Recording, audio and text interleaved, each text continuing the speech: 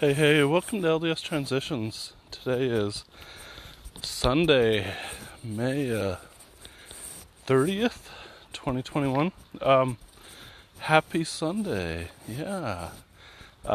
So, my Sundays are still good. We're still doing it over Zoom. And the rates are going down. We've got a lot going on within our family, just things we're trying to figure out. And just been really busy. And being in a mixed faith marriage, it's really nice when you don't have to go to church. I woke up at 8 o'clock. Have a slow start to the day. You know, my wife's making breakfast, and we have Zoom church a little bit later. There's no rush of this or that. I mean, for the most part, we're not having to head out the door and travel for however many minutes to church. Not living in Utah, it's not like we have one on every corner, which is so nice. I don't have to see church buildings. I don't have to see a temple every day, and it's wonderful. If you live in Utah, Idaho, or Arizona, somewhere where you see a lot of chapels or you see temples every day, I can only imagine the pain.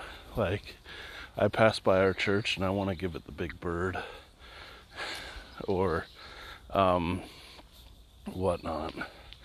And so I feel your pain, and I'm just glad I'm not triggered. And I'm just also saying I'm sorry for those that are enduring it.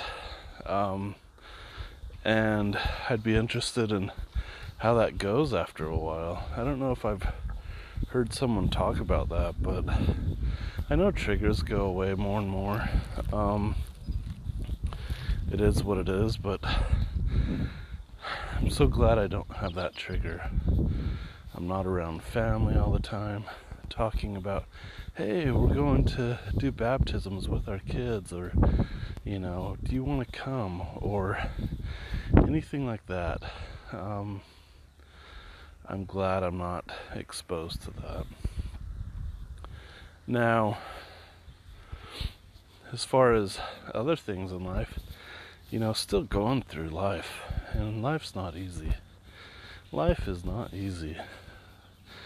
But it's wonderful that my focus isn't where I'm being triggered every day. I'm not being triggered when I read scriptures with my family, with my wife, with prayer, so that's good. It doesn't really mean much to me. My wife brings up, she brought up a topic of, we're in Alma 63, where it talks about Hagoth, and she thinks it's neat about Polynesian culture and like Moana, and how some of the Polynesians didn't do any sort of travel, like in their boats or whatnot, for many, many years because of the fear of the sea or whatnot. And she's like, yeah, it reminds me of that. And I'm just like, their boats disappeared and they're never seen again. And I'm like, yeah, who knows? It could have been a tsunami. They're never heard of again, but I've heard of that there's been archaeological evidences of Polynesians traveling as far as California or Mexico or South America and doing like trades or something like that. I have no idea as far as the validity of that, or to be able to quote, or who the researcher was or whatnot. And it's not really important to me per se. if God himself were to come down right now and say, hey, look, this is historically accurate, and hey, I did hide them from you, and here's where the history is.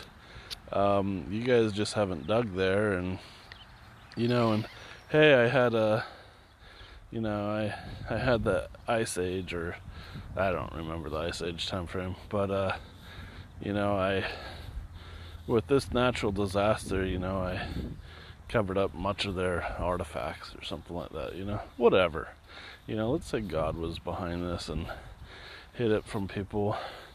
It doesn't excuse all the crap going on that the church hides behind on sexual abuse.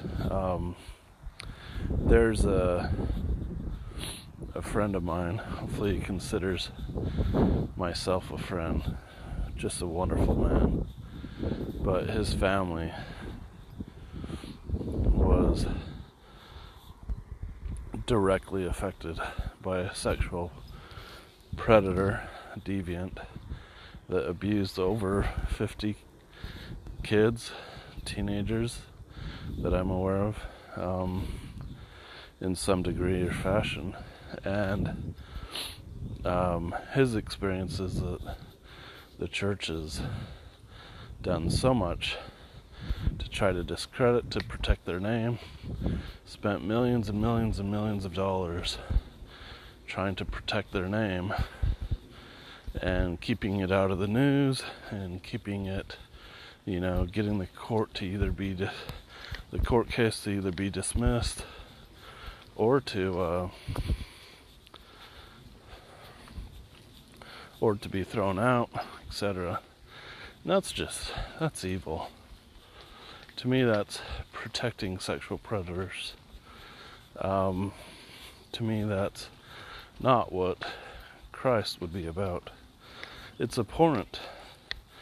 And for anything to be said otherwise,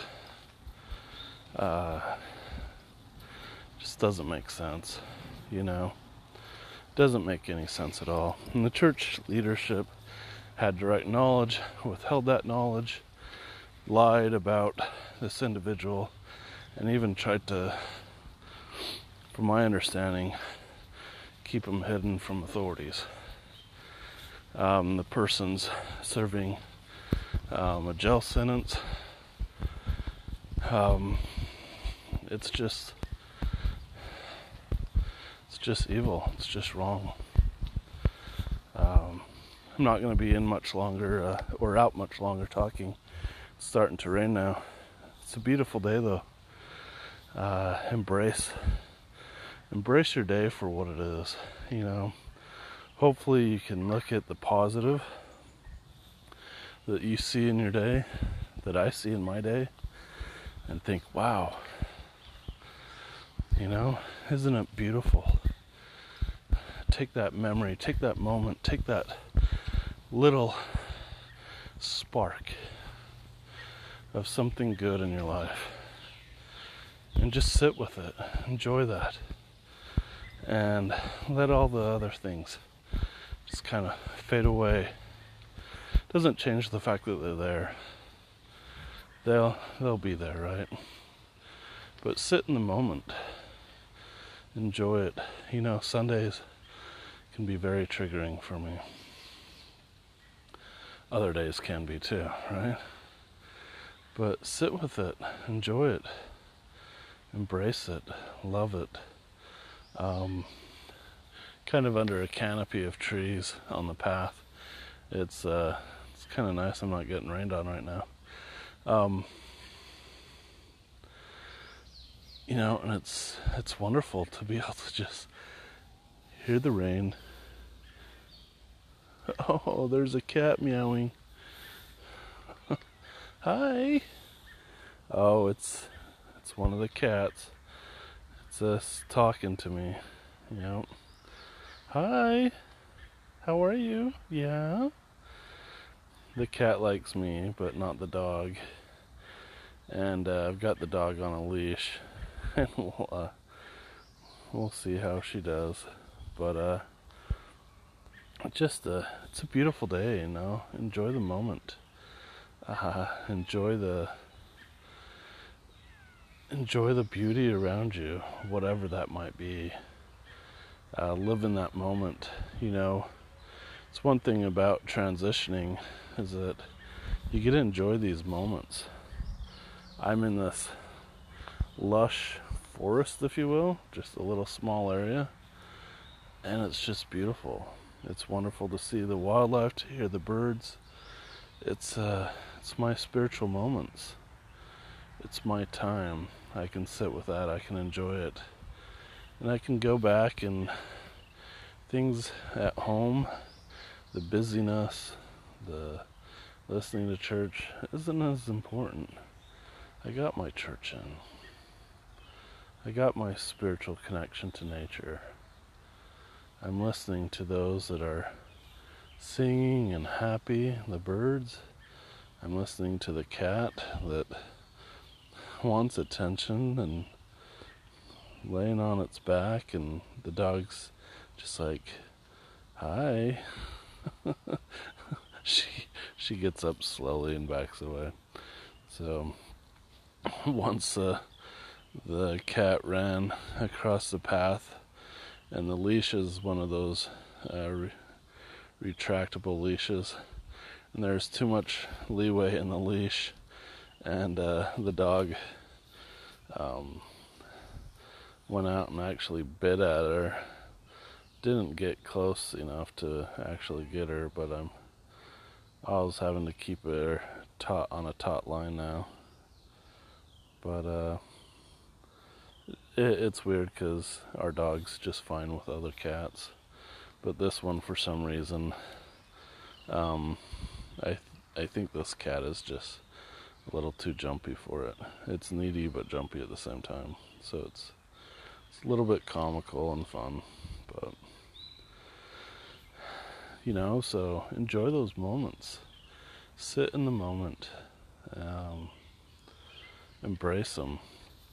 And but I hope you have a good day. You know, Viktor Frankl's Man's Search for Meaning, I think, is the book. I highly recommend it if you haven't read it. But it's talking about living in an atrocity and finding the good around you.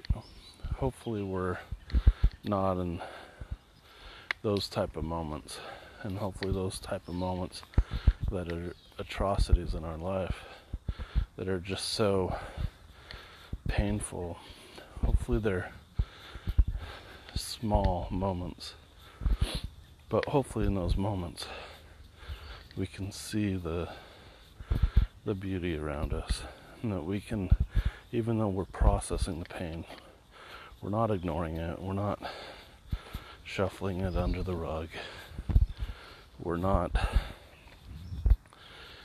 shaming ourselves or guilting ourselves or anything else. We acknowledge the pain, but with that pain, take time for yourself to find something that you can hold on to, that you can embrace, that you can center yourself around. But take care, y'all. Be kind. Have a happy second Saturday, right? Take care.